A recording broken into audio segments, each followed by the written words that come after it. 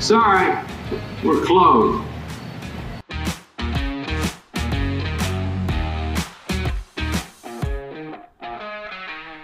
All right, guys, welcome back. Another episode of the best Northeast Hoboken podcast again. Sorry we're closed. We are doing an early one today. Not for you guys. You guys can listen to it whenever the hell you want.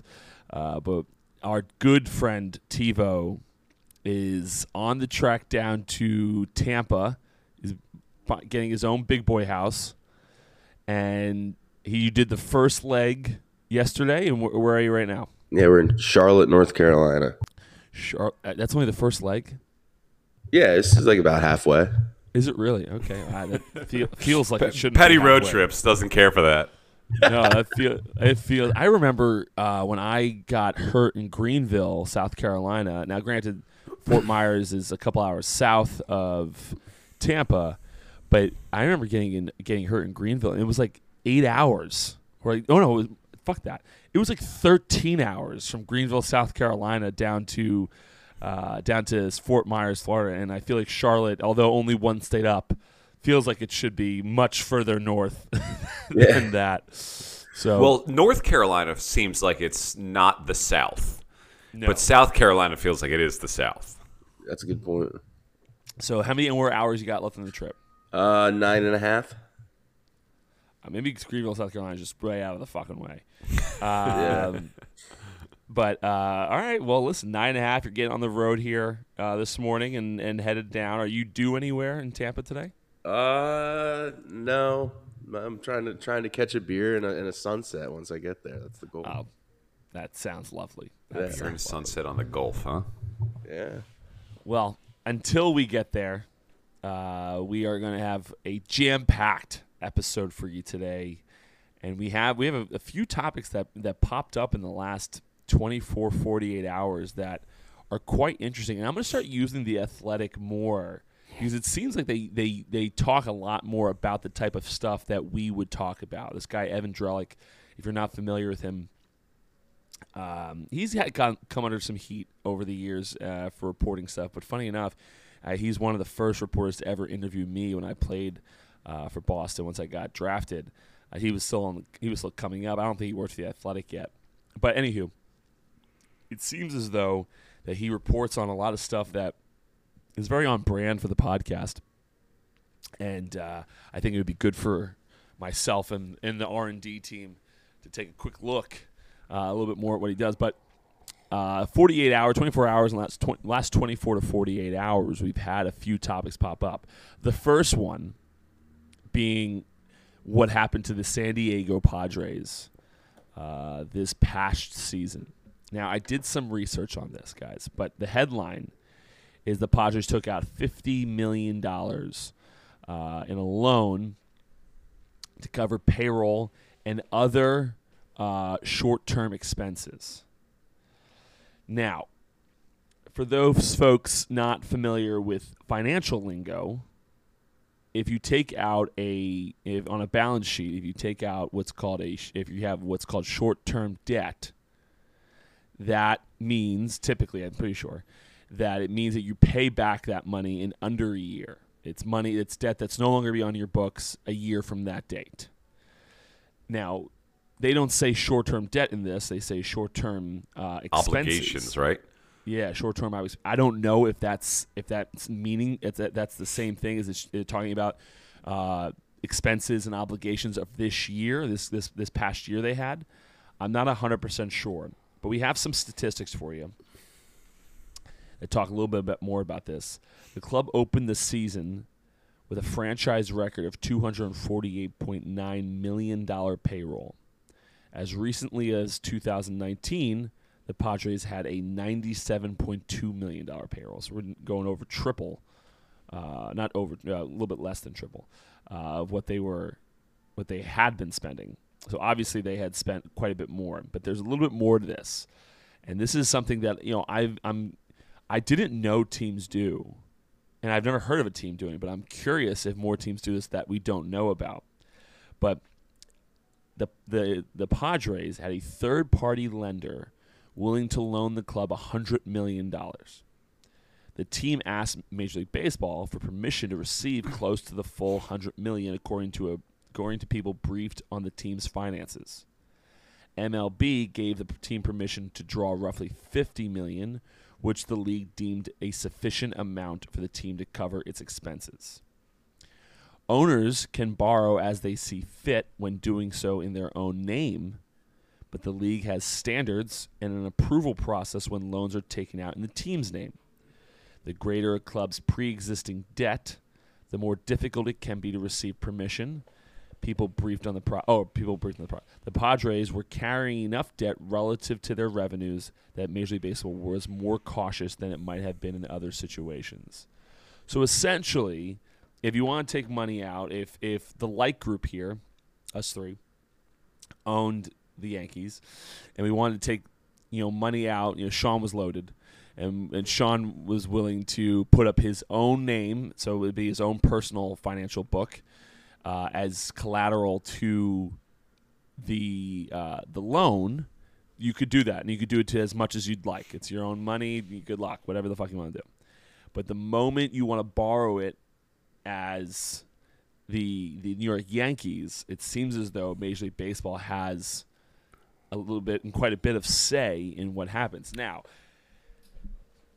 I never thought of it, but that obviously makes at least some sense, because you could, you can't have the Yankees go out of business.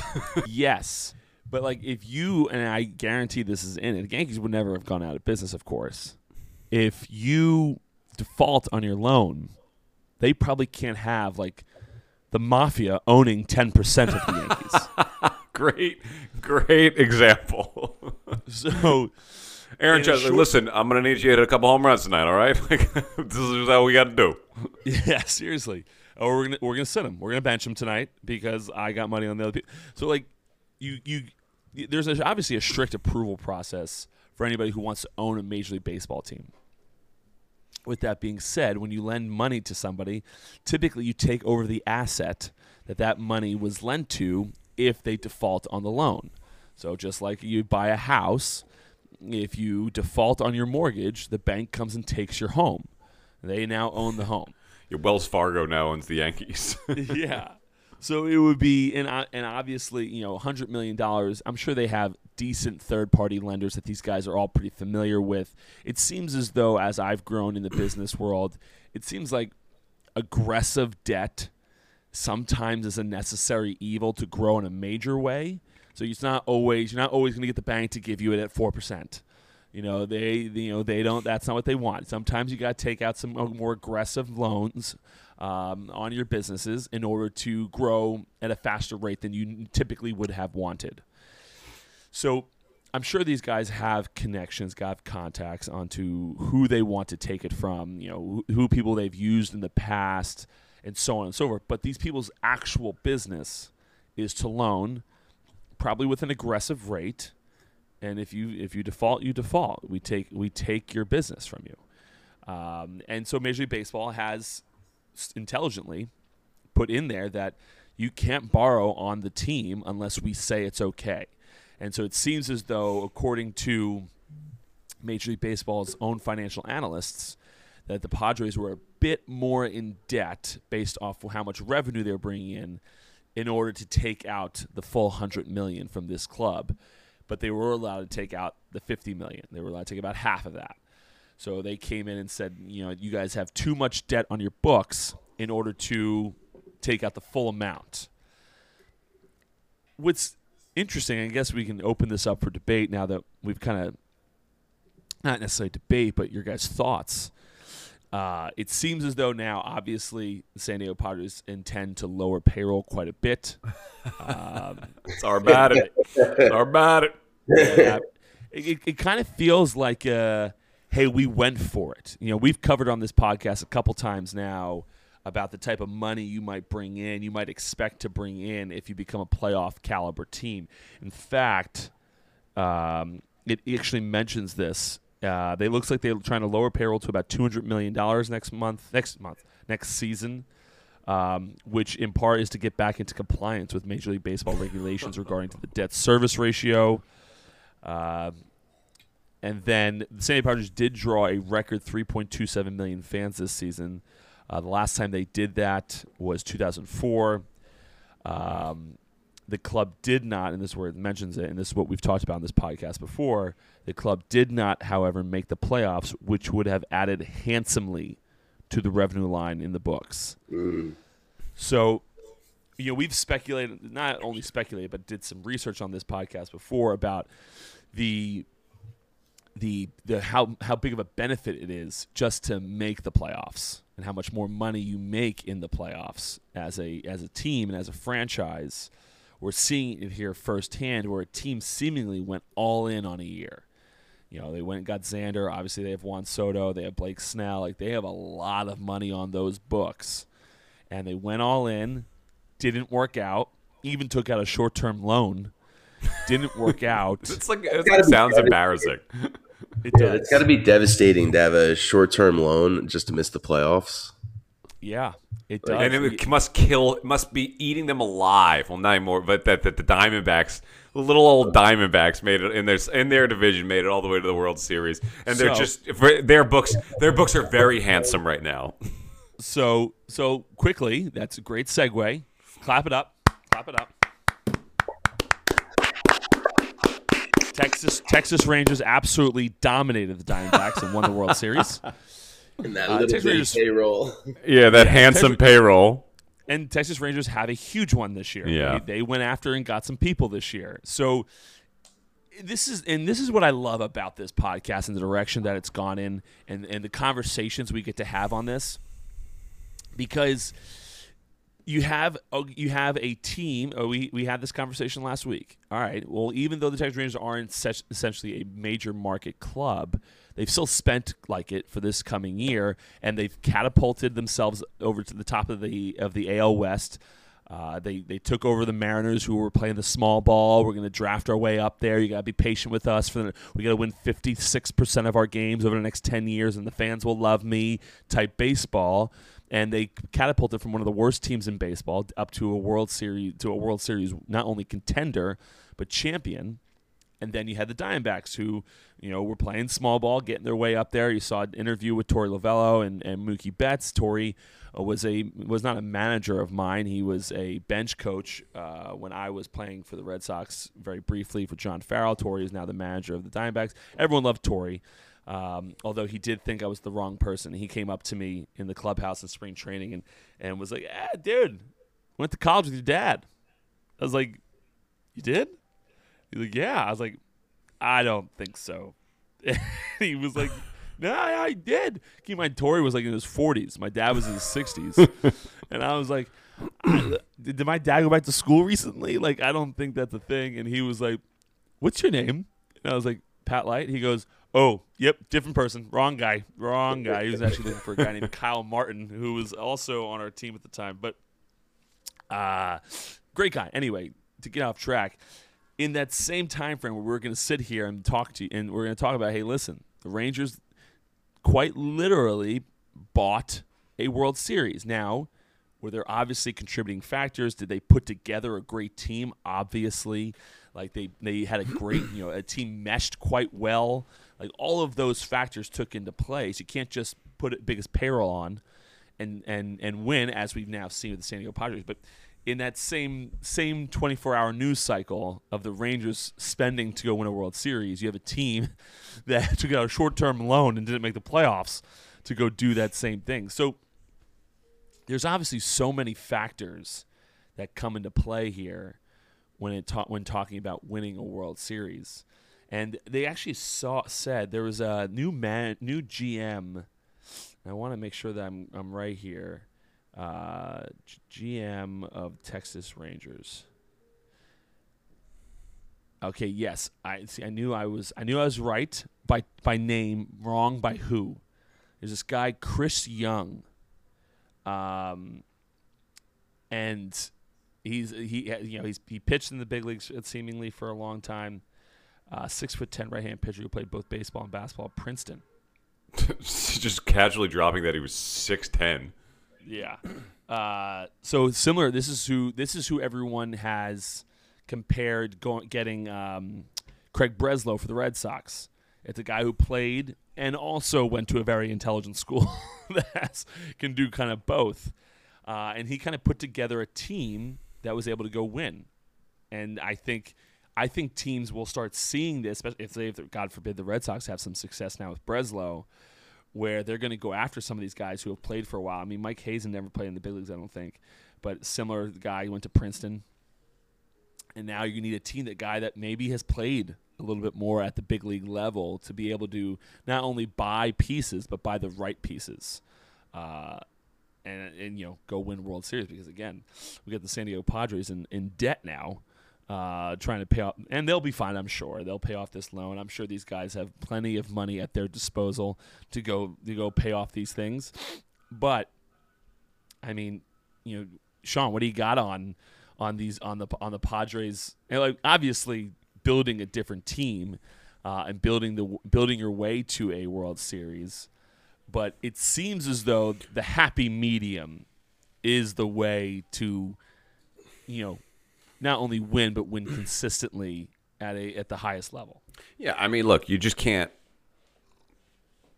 There's obviously just no guarantees, right? Like, you look at it all the time, and I mean, look what's happening in the NBA right now with James Harden, right? So like, he was on the Rockets for a while, then they traded him to. I don't even know his whole story, but he went to the Nets, and everyone was like, this is going to be sick.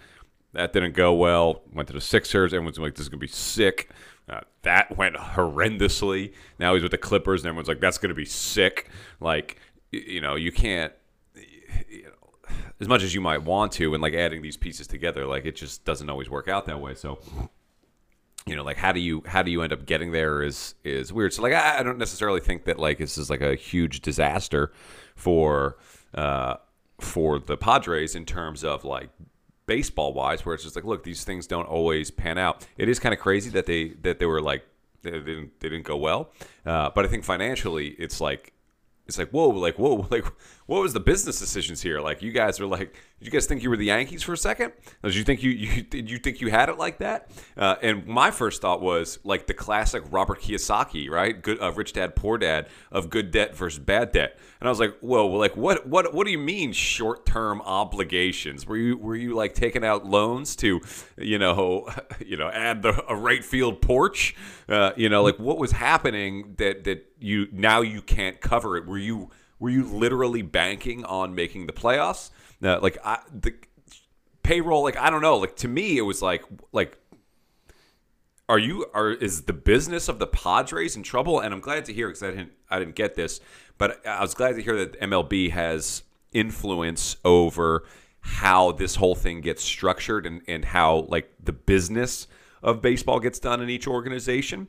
And I know that the NBA is similar, where they can just come in and take over. Like the NBA, and I'm not sure if they still do, but I know for a while the NBA owned the Hornets. So they were controlling it. So there has to be some, they have some like overarching governance of this situation, because it would be crazy if like the San Diego Padres were went out of business. Like that would be nuts. But I don't know. Like I think that there's just no guarantees in sports. Like you can't just pick and choose players, and there's cultural aspects to sports that matter so much.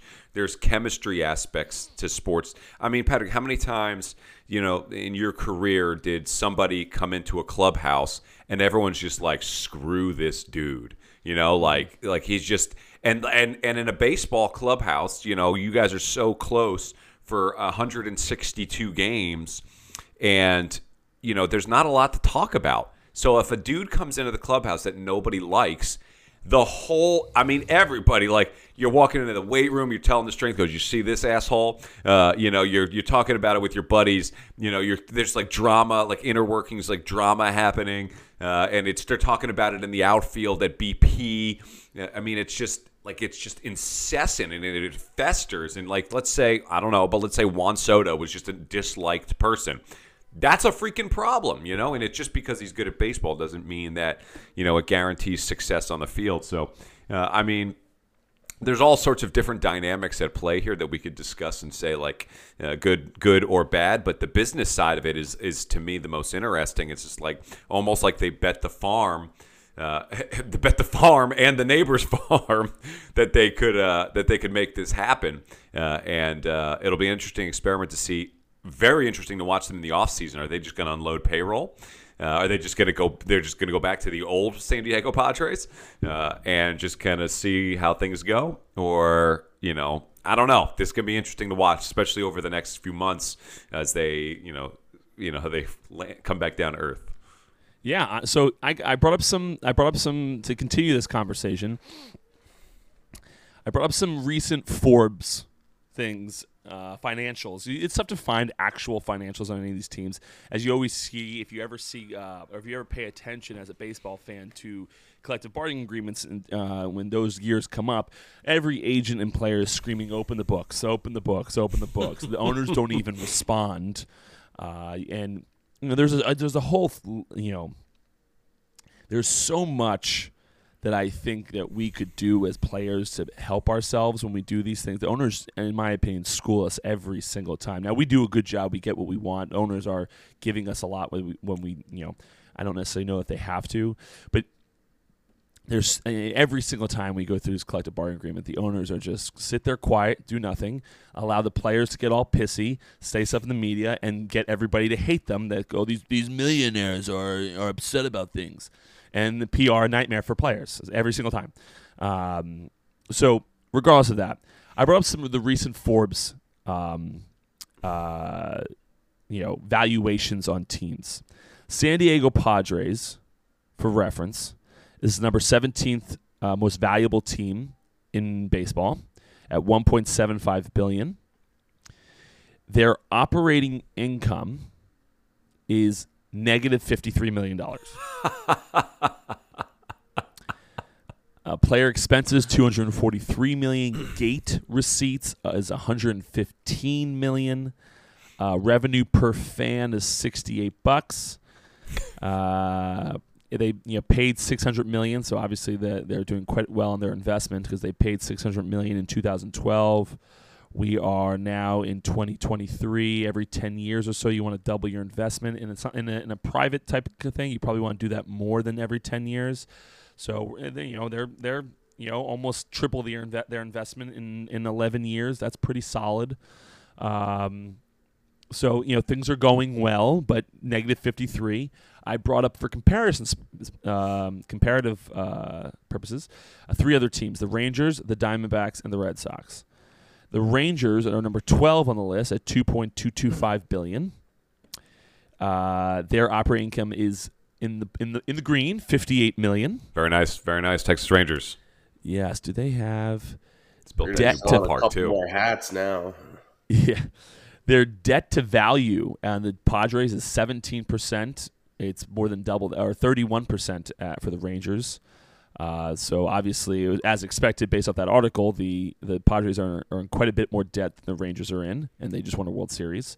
Player expenses are obviously much lower at $165 million, and their gate receipts are almost identical. Oh, they are $115 million, but only $40 per fan. They just seemingly have many more fans than the Padres. Arizona Diamondbacks, number 23 on the list, at $1.38 billion. They have a positive operating income of $30 million per year. Very nice, Arizona.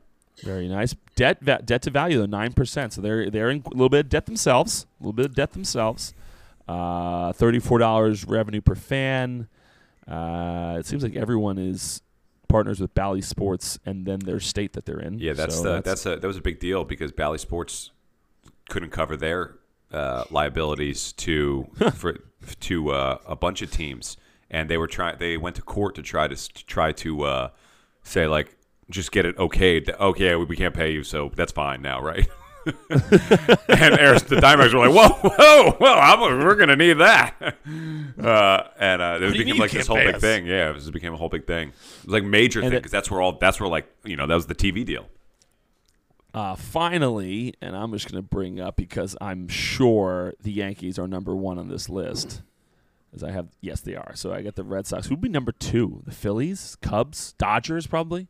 The Red Sox at number 3 on the list, valued at $4.5 billion, which is interesting when you talk about like the Diamondbacks and the Red Sox. The Red Sox are, huh? Could be the Mets number 2. Could be. When you talk about valuations, the Red Sox in the same league, there's only 30 teams. They are quadruple the valuation. Their operating income is $72 million. Nice. $94 revenue per fan.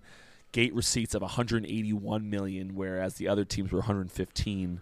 So that's a pretty big increase. Player expenses $242. They're bringing $70 million. Debt to value 0%. That seems off. The inflation on the Fenway Frank has been tough over the years.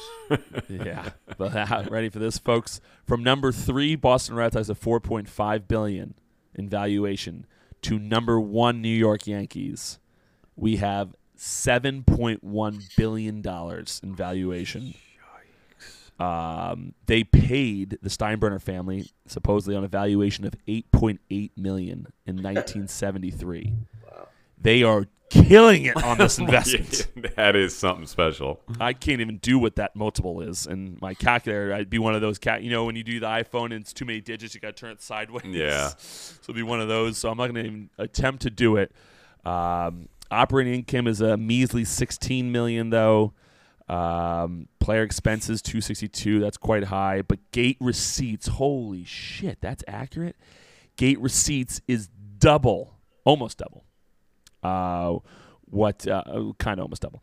I did bad math. It's 8 a.m. But $290 million in gate receipts. But you also talk about metro population. Metro population for the Red Sox 4.9 million. Metro population for the Yankees is 19.8 million. God bless New York City, my friends. Quickly, let me just see. Let's see. Who do you guys think is number 2 on this? You guys, if you had to put a gun to your head right now, Tebow, who is it? Dodgers. Sean? I'll say Mets. Okay, and then for argument's sake, I'll do Cubs. Okay. All right. We'll start off with the Mets. Forbes. This is fun. I'm enjoying this.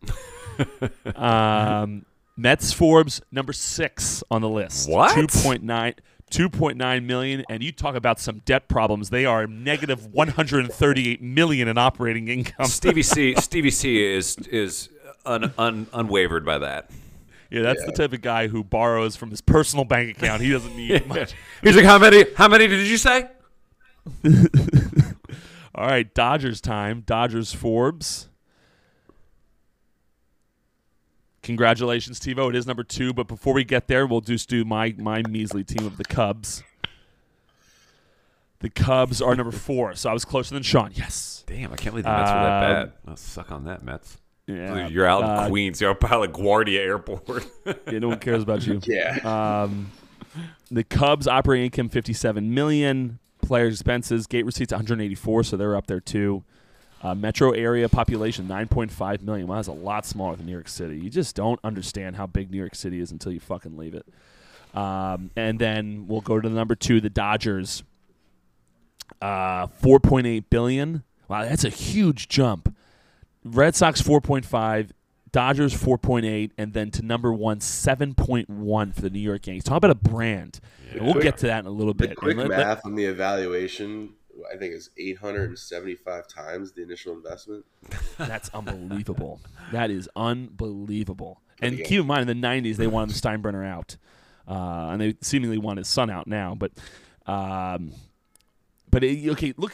So, guys, when I evaluate, let's talk about this a little bit, all right? So we're all, at least to a degree, I assume, investors. Obviously, I invest quite a bit as well. And when I'm looking at a restaurant, I try to value it between 2 and 3 times their bottom line. If I evaluated the Dodgers on their bottom line alone, and we're just going to go off operating income, that's not your bottom line, but let's just say it is. At $14 million, what is 14 times 3? 42. $42 million is what I would pay for your Los Angeles Dodgers. And they're coming in at $4.8 guys, billion. it seems fair. It seems fair. You're really breaking my balls here. Yeah, listen, I'm not going to make my money back for 4 years. What are you talking about? If you scroll down, which I find interesting, if you scroll down, and this is unbelievable, guys. If you scroll down here, valuation breakdown. You have, and I'm gonna go through this, guys, and I'm gonna ask you guys your guys' like opinion on what it is. I don't understand this really. Okay. They have four categories. They have sport, market, stadium, and brand. Those are the four categories that the breakdown of the valuation are put into, and they have numbers associated with each valuation, each a part of the valuation. So the total of $4.8 billion. Which part? And we'll start with you, TiVo. Which part of that sport, market, stadium, brand? I would like you to go through those four and what you think is the most to the least as valuable to the brand. Market, stadium, brand. I think market's number one, because I think if you go to the city, it doesn't matter what sport. So if you do like the Rangers are going to be more valuable than the Flyers. And then after that, sport, market, stadium. What was the other one? Sport, hold on. So let's do this a different way. Let's start with just number one. Sean, you heard the four: sport, market, stadium, brand as part of is the four parts of the breakdown of the valuation. TiVo believes market is the number one item on that list. Or what do you think, Sean? As the biggest part of your valuation, Stadium, brand. I'm kind of leaning towards brand. I mean, market makes a lot of sense, but brand, like look. You can agree. I think we can all agree that the market is part of the brand. Look, if we're talking to a degree, no doubt. But look, Mets versus Yankees. Mets are sixth, roughly the same market. Like the Yankees. I mean, the Yankees are everywhere, man. You go anywhere in the world, you'll see Yankee hats. I'm going to say brand number one. My count. It's a great point, and then my counterpoint to that was, well, I guess that's weird because they have two teams in the same market. But then my counterpoint is with hockey, like the Rangers are going to be valued higher than basically most. And when we talked about this a couple of weeks back, where my contention was,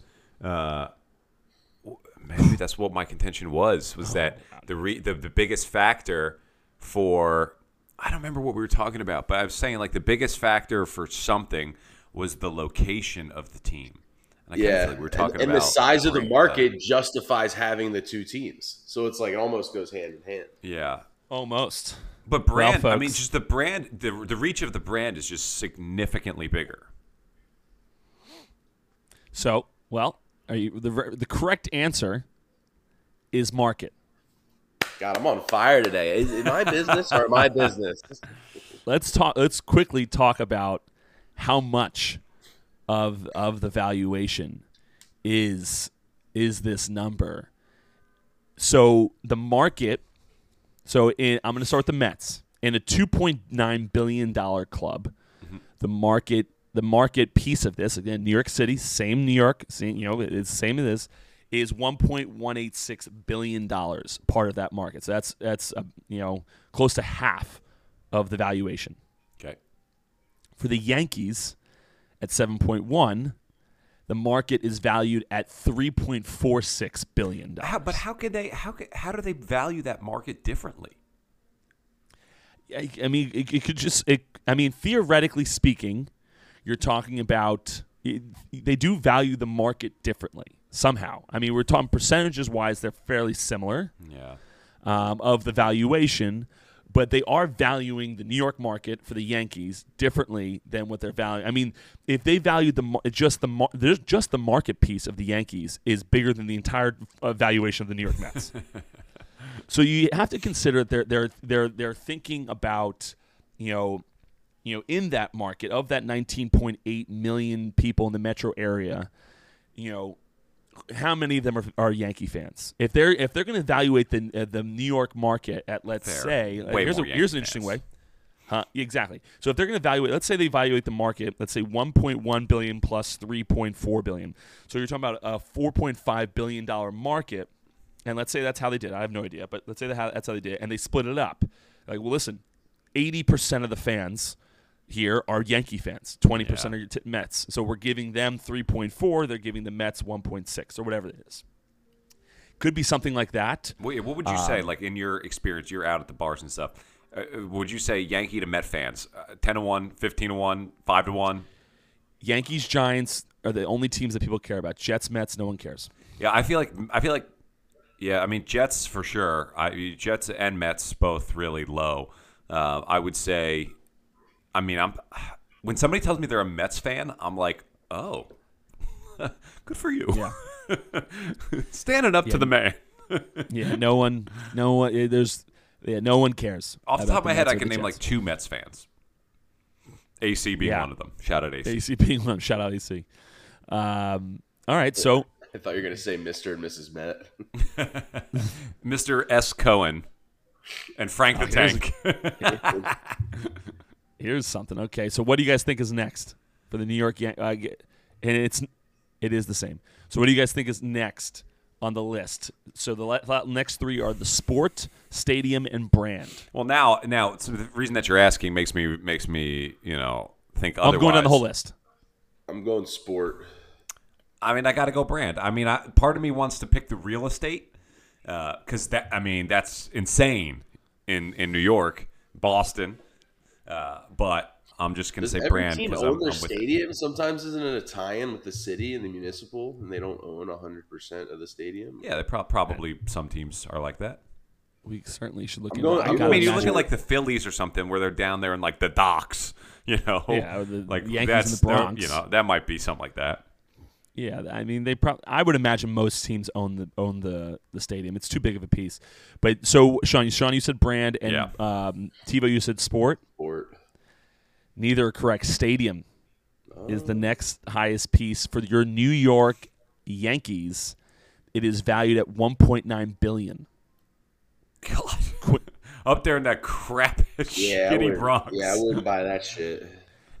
And here's where it's funny: the stadium in Queens, which is arguably a better area in New York, $700 million. Yeah, but that is way out there. Like the next to LaGuardia Airport, that's like you see a lot of stadiums out there. But Bronx. And they also have the U.S. Open next year. But you're like nestled in the city, and now it's not the best part. It's not the city you want to hang out in. I wouldn't say you're nestled. You're nestled. You're nestled. Madison Square Garden is nestled. Okay. How is this not nestled? This is the outskirts of the city. It's not. It is the that's because you're claiming that Midtown Manhattan is the heartbeat of New York City, which Manhattan is the heartbeat of New York City. Yeah, but you're going. It's not like you're going out to the burbs. The Bronx. No. No. First off, Queens, sweet cheeks. LaGuardia Airport is on the outskirts of the city. So any of those little boroughs are the outskirts of the city. You talk to anybody that's not in this area, and they're going to think they're not even in the city anymore if they go out to the Yankee Stadium. No, they go out to Yankee Stadium, they're going to think they're in a very bad area. Yes, and they're not in the city anymore. They're gonna think this is some town close by. I disagree wholeheartedly. The outskirts of the city. They might wonder how it is. They might have some thoughts as to why there aren't super, super, super tall buildings over here. But no, I disagree with that. It is. Maybe not. No. Maybe I might give you. No. I might give you that nestled might not be the word. But nestled's not the word. It's not. And I appreciate you giving it to me, but I wouldn't care if you. Give I might say shoved into the Bronx. It is if you are talking about the Bronx, you're talking about Queens. Queens has a better argument. Brooklyn has the best argument. Staten Island, who even cares about? Sorry, Mom. But yeah, that's part of it. That's part of this. We live in New York City, Staten Island. I have a front yard. Queens, the Bronx, and Brooklyn and Staten Island over here, they surround Manhattan. Yes. Manhattan is the heartbeat of the city. They are the outskirts of the city. No, I disagree. I disagree What on do you your have to be in the terminology. I disagree with your definition of outskirts. Okay, well, listen, I think anyone with half a brain thinking about New York City, one, they're thinking about Manhattan, they're thinking about Times Obviously. Square, they're thinking about Empire State Building, they're thinking about Manhattan, and then the towns on the outside of them would be the outskirts of outskirts. the city. Because Outskirts to me is the outer limits. Like it's you like can't it's like go fading further. away out into Long Island. once you get out of the Bronx or out of Queens, you're out of the city. Yeah, exactly. It's still they're in the the city in the outskirts. Bronx. Huh? No, I'm right. Good job, Sean. Once you leave the Bronx, you're outside of the city. So that's the So, outskirts. Pat, if you're at Yankee Stadium, are you in the city? You theoretically, yes, you're in the city, And but Sean, you if are on you're the in Yankee- outskirts of it. Sean, if you're in Yankee Stadium, are you in the city? Yes or no? Yeah. Okay, so you both agree. Yeah, Yeah, but but we're it's not the saying it's not outskirts in of the the city. city. We're saying that we're differing on our definition of outskirts. Like when Yeah, you go Sean's out to like, when you no, go out to the Queens, last when you go out to- neighborhood. look, it's like it's one of the last stops on the train when you're going out to the Mets. I think there's one stop further. It's Mets Willets Point, and Outskirts. yeah, Mets are on the outskirts. So are the Yankees. No, I think the Yankees are not on the outskirts. I think they're in the city. No, they are not in the city. well, the Knicks are in the city. Well, no, the They Knicks, are not in the Knicks, city. The Knicks are like they're You got some they're the nerve heart. talking to that. There, They're the Bronx aren't the spleen. outskirts. Madison Square Garden is the spleen of the city. I gotta imagine that the majority of our listeners are in the New Jersey, New York metropolitan area. Obviously, some Boston. We'll run a poll. They should all be familiar with this, and I know that all of them are being like, "This guy Sean's is a little You're out of your damn mind. You're out of your damn mind." This is a clip. This is going on your social, Pat. We're gonna get a poll going. We should get a poll going. All right, what's next? Sport or brand? So I just feel like I got to hold on to my horses here and keep going, ride do. brand to the grave. yeah, I'll go sport. But the sport thing is like, I mean, the way that it's been looking right now. So the first one was market. So like everything is like independent of the team, right? Like so the team can suck completely, but the sport still holds them up. The real estate still holds them up. The market still holds them up. So I'm gonna say brand. I'm gonna be wrong on this, but I'm gonna say sport because I'm looking at the trend here. Okay, TiVo. I locked in sport as well. Okay, brand comes in at God, number 3. after I said I looked at you and you were smacking, and I was like, oh, I screwed this up. To be fair, though, for the Mets, sport comes in at number 3. Okay. So it does change. It does. This does make sense. And then the brand comes in at $970 million for the Yankees. Sport in last place comes at $735 million. I think that would fluctuate on a lot of teams because a lot of shitty teams would be elevated by the sport. True. But if you're a really good brand, maybe you can outperform your sport because you're just that strong of a brand. Yeah, That's for a fun one. That'd be a fun one to see all the teams and all the sports. See how that looks. So the brand for the New York Yankees is $970 million. The brand for the Arizona Diamondbacks is $146 million.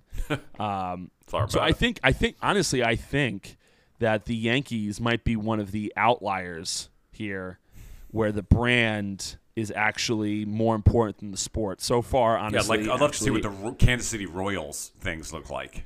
The Dodgers have a better brand than the sport. The Mets don't. Obviously, the Yankees don't. It's like the Houston Texans would have to be valued higher because it's an NFL football team under the shield rather than the brand of the Houston Texans. Yeah, and obviously, like you're going to evaluate, different places to be, differently. Obviously, like if I went and bought the Yankees, they're going to tell me that because of who they are in the sport, the sport is more meaningful to them. And it's therefore evaluated more than what the Diamondbacks are. Maybe they're pulling more rev share because of how much viewership they have. Whatever the case may be. Maybe the rev share in baseball is great, and maybe you hit certain thresholds, it gets even better. So that's why the sport's more valuable to them. Then all of a sudden you're arguing brand now. So there's obviously a ton more that goes into just this type of simple, as they're showing me on Forbes here, this simple pie chart. But it's interesting to see even the Yankees, who are on the outskirts of their city, even them are. It is. It's interesting to see. The brand for the Yankees, I said, is $970 million. The sport is worth $735 million. And it is. And as far as it's interesting to see this too, because over the last, they continue to go down in revenue over the last, and their valuation. Oh wait, hold on. Is this going down in years? Yeah, it's going down in years. So they continue to go up actually, they're just bouncing back now from COVID. In 2020 they had $683 million in revenue, down to 2021 $108 million, and now they're bouncing back 42 in 2022, and in 2023 $657 million. And I'd be curious to see, honestly, how much of this is playoff stuff. Now, obviously, they didn't make the playoffs this year. But I'd be curious to see who. Let's see the Rangers. Do they have them what they came in this year? The Rangers, yeah, not really. I don't think they've put that into play here. But regardless, interesting nonetheless to see all the difference. And what's also interesting about this Forbes, and you can go online and look up. I just looked up, Texas Rangers Forbes, and it comes up almost immediately. But they give you the different percentages too, and how much value the brand for the Rangers is only 13% of their valuation, whereas the market is 43%. So the market is far and away, for every franchise we've looked at, as the biggest indicator. Where you're buying is the biggest indicator of what it is. And coincidentally, not coincidentally, I think makes sense, because when I'm looking at buying a restaurant in Hoboken in comparison to buying a restaurant in Colts Neck, New Jersey, very different valuations. And when the Hoboken person's being like, no, we think this. I mean, granted, their revenue in Hoboken is much larger than the one down in Colts Neck, so that immediately is going to change, and that's because of where they are located is why their revenue is so much higher. So obviously it's going to push the valuation up anyway. But you could argue, hey, listen, Hoboken's not going anywhere for the next 20 years. That place in Colts Neck, you don't know the next generation's going to like it. You don't know. You don't have a million people coming off the PATH train every day to walking right past your bar. You have there's like a high floor for those places, right? Yeah, and then you don't have to worry about Pebble Creek Golf Club staying in existence, and a couple guys come off the club to go to buy a few beers. Yeah, so love that place. Love that place. But interestingly enough, I'm happy we somehow got into that because it is interesting to see how all these teams are evaluated, and obviously this is not that we need to be giving disclaimers out there, but obviously this is definitely rough estimates on what these things are. I'm sure if we all got into an actual conversation about buying a team, things would be much different in regards to exactly how we're being able to evaluate these things. But nonetheless, many ways, as they say, to skin the cat in order to win a world championship here in baseball. You have the Rangers again, all the way to the Diamondbacks, to three teams. The Mets, the Red Sox, and the Yankees, all very powerful clubs, none of which made the play. Or did the Yankees make the? Did they make? No, the Yankees did not. None of which made the playoffs this year. And then you look at the Padres too, which started this conversation, having to take out short-term loans. And I'm curious again if that's a more commonplace in baseball than we know, and maybe they're just smaller amounts to cover payroll and stuff like that. It's funny enough too, because as I try to grow myself. People have asked me for salaries and moving on, and I'm like, we're still in that growth stage, but I don't have I'm watching that Uber documentary, which I highly recommend. The Uber CEO in there, I can't tell if it's the actor or if it's the guy, but he comes off like a major douche, and I'm assuming that's the goal of it. That's what he's trying to do as the actor, so he's doing a great job because I hate the fucking guy. But it's similar. It's like, when they have payroll problems and stuff like that because they want to bring people on, they go out to VCs and they sell off 5% of the company for $50 million, and now they can go pay. They have payroll. That doesn't work for me. I have to go either pay it personally, or I have to go and take it from these businesses, and I have partners in these businesses. So it's like it's a catch-22 for me. I have to balance this. I don't have a private equity partner coming in, bankrolling me for many millions of dollars to be able to grow in a big way. It's just not how this works in my world. Speaking of that, we work at a business after they did exactly that. Mm-hmm. So, lastly, before we get going, because we gotta get TiVo on the road. TiVo's gotta get on the road. Big road trip. TiVo. Road dog. Road dog. The one last thing I want to make mention here of Major League Baseball is they have recently, and this another Evan Drellick article, November 1st, so yesterday, they did away with what's called standardized contracts for coaches, managers, and scouts. Now, coaches, managers, and scouts umpires have their own union. I don't think coaches, managers, and scouts have a union, not to my knowledge at least. And so it's interesting to see this. And there's obviously were certain things involved here. They're calling them UECs. But there's certain things here involved where Major League Baseball was putting together certain requirements for these types of contracts for these clubs, that they had to have these certain stipulations in the agreements in order to be in compliance with Major League Baseball, and they're doing away with them. They're getting rid of them. What's interesting, and again, this is something that not many employees, not many, whoever it is, or even fans, whatever, if you're talking about a sport and a business, think about often are lawsuits and liability. I combined two words there. And it's seemingly, that's what it is. They say here in the article, the switch is intended to insulate the league office against liability. League sources said the thinking is that if a team is now sued for an employment matter, it'll be more difficult to successfully include the league as a joint employer defendant. It also might help the league if future antitrust litigation arises over employment issues as well. Now, just so you guys know, in lawsuits, if you don't go through them, I know my insurance broker AC is listening to this, so he knows them. But any lawsuit's going to include Major League Baseball in it. They're going to make the judge, dismiss them. But I'm sure they're being sued. I'm sure people are getting fired, all the time. These are huge, multi-billion-dollar organizations. I'm sure there are employment lawsuits for days to go on. And I will say, I do kind of look forward, if I ever get to that level where I am at a point where I'm not dealing. They're getting sued, and other people are just dealing with it. Like, you don't right know now, I that deal with all the lawsuits. you're being sued. Yeah, just someone's suing the organization. I have no idea it's happening. That is the dream. That is the dream. The American dream, to be sued without your knowledge. Without my knowledge. So it is just for your own point, it should be made mention that this is not involving any players, major league or minor league players. This has nothing to do with them. But based off reading off the article, and again, this is not a ton to get into here. I'm happy we had so much to talk about the last one, but it just seems as though as they say, the devil's in the details in this article. Our teams now have the option to put in whatever they want. Now that could go one of two ways.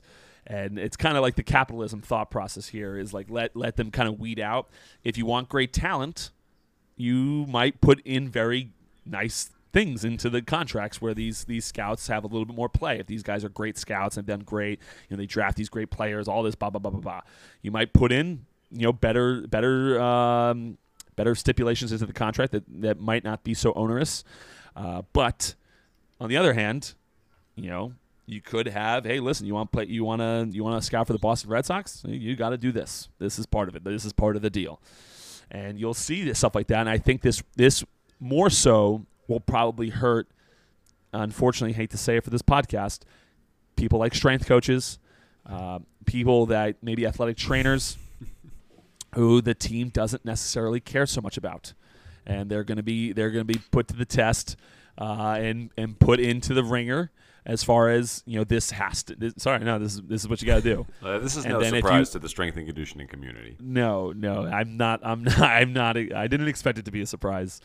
But the other team. You want me to make $23,000 this year? That sounds reasonable. Yeah, no problem. That seems very reasonable. And live in the heart of Boston. Of Excellent. course. Yes, excellent. that seems excellent. Thank you so much. Thank you so much for your be kind pretty- generosity. Yeah, I'm gonna be pretty aggressively in the red, but as long as you guys are doing well, that's great news. But yeah, then obviously more valued positions like managers, maybe high-end scouts, they will have some more bargaining power as far as what goes into their contracts and whatnot. So, time will tell what comes of this. I'm sure people will get screwed. I'm sure other people won't get screwed, just as it always happens in capitalism. But again, only time will tell on that. So, listen, as I almost end every episode with, great show, guys. Phenomenal show. Well done. Well done. TiVo's got you said 9.5 hours? 9.5, yeah. 9.5 hour. Listening to reruns of Sorry We're Closed the whole time. Yeah. Oh, yeah. What's the longest drive you guys have ever done on your own? Like, driven the car? Phoenix to Hoboken. Yeah, Straight through? No, obviously not. No, that's what I'm saying. Like, how long did you? Like, then it would be one segment. Amarillo, Texas to St. Louis, Missouri, 14. Okay. All right, hold on. Let me just make sure my math is, because I remember saying 13, but you got me questioning now. It's definitely that drive. Greenville, South Carolina. Okay, city. Let's go directions. Not from my location. To Fort Myers,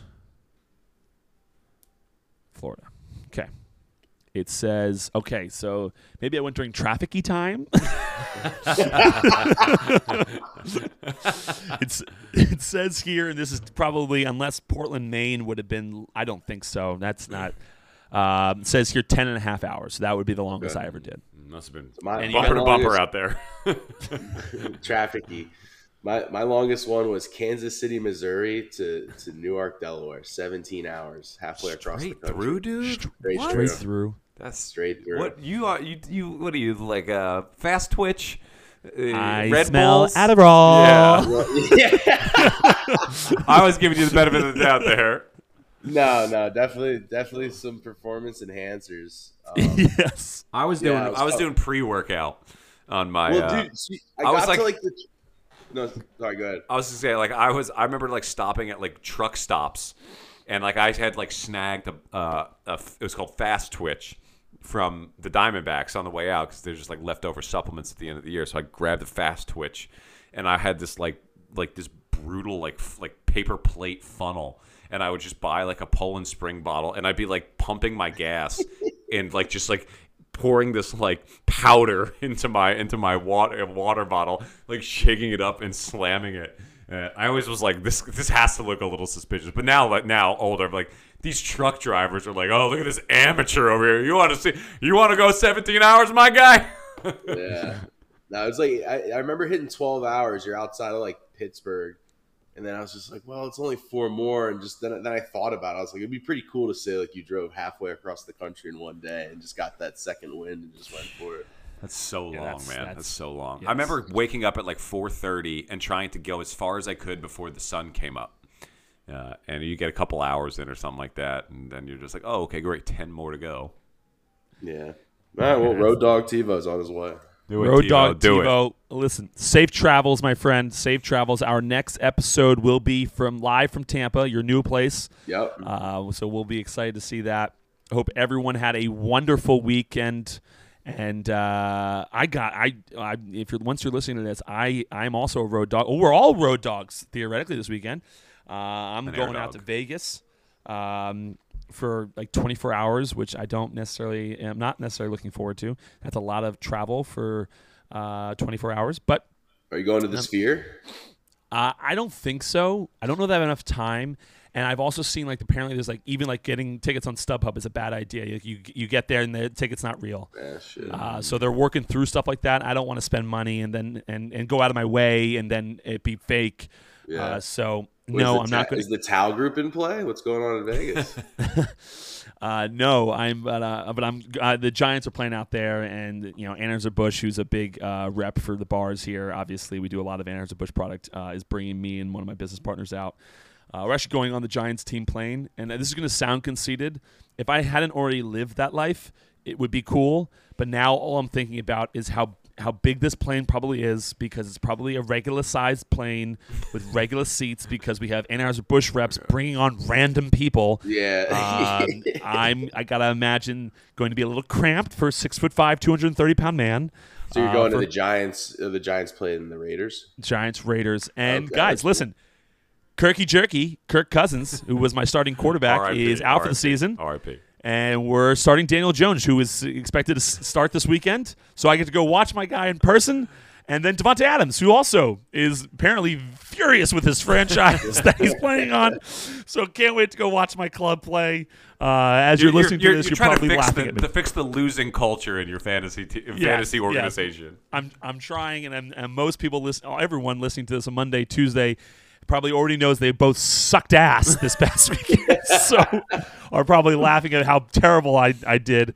But regardless of that, fixing the losing culture, we might make. Hey, listen, we might make some trades and get some draft picks for next year. Probably not. The Mountaineers is number one. Our dear friend Shawnee Six Strings. I'm all in on this year. He's all in on this year. Listen, he might be willing to give up a second, third rounder in 2024 for. I'm not sure who. Honestly, at this point, I'd rather give up a first-round pick, because I'm clearly incapable of picking somebody that is useful in the first round. Well, same. Bijan Robinson has done Honey great, Bijan. giving me The Riddler. Bijan. They're benching the Riddler. About fucking time. But yeah, he'd give me 10 points a week as my fucking first-round draft pick. Maybe they'll let him carry the ball this week.